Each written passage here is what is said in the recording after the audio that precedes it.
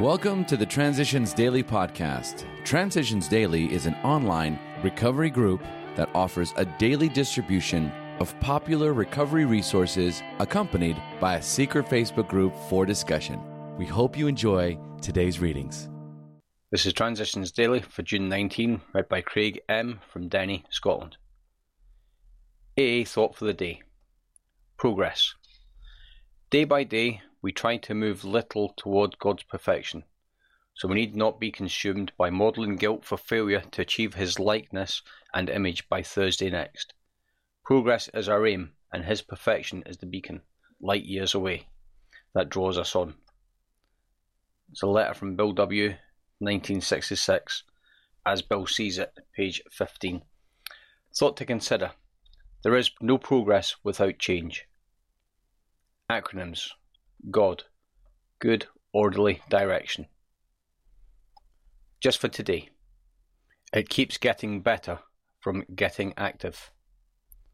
After a first month's sobriety, many of us notice a distant difference. After 3 months, our mind seems still clearer, and during our second year of recovery, the change is striking. More mental energy seems available to us than ever before. That's from Living Sober, page 16. Daily Reflections. AA Regeneration. Such is the paradox of AA regeneration, strength arising out of complete defeat, and weakness, the loss of one's old life as a condition for finding a new one. It's from AA Coming of Age, page 46. 1,000 Beatings by John Barleycorn did not encourage me to admit defeat.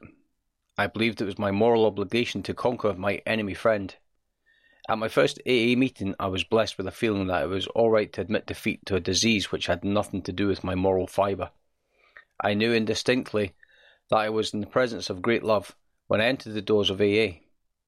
With no effort on my part, I became aware that to love myself was good and right, as God had intended. My feelings set me free, where my thoughts had held me in my bondage. I am grateful. It's copyright 1990, Alcoholics Anonymous World Services, Inc.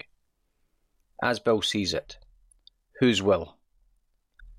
We have seen AAs ask with much earnestness and faith for God's explicit guidance on matters ranging all the way from a shattering domestic or financial crisis to a minor personal fault like tardiness.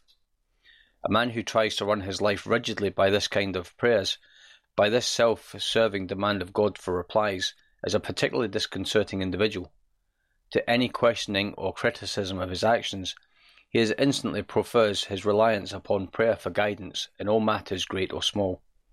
He may have forgotten the possibility that his own wishful thinking and the human tendency to rationalize have distorted his so-called guidance.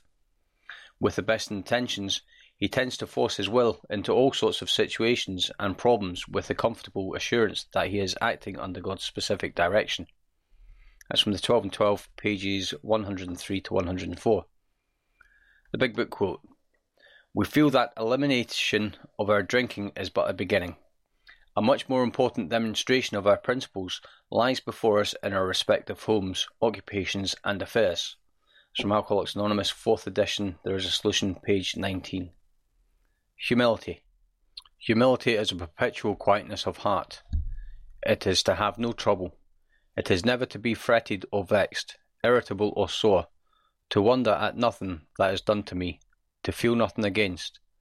It is to have a blessed home in myself where I can go in, shut the door and kneel to my higher power in secret, where I can be at peace, as in a deep sea of calmness, when all around and about is seeming trouble. It's an inscription on Dr. Bob's desk. 24 hours a day. AA Thought for the Day. We have this choice every day of our lives. We can take the path that leads to insanity and death, and remember, our next drunk could be our last one. Or we can take the path that leads to a reasonable, happy, and useful life. The choice is ours each day of our lives. God grant that we take the right path. Have I made the right choice today? Meditation for today. Your real work in life is to grow spiritually.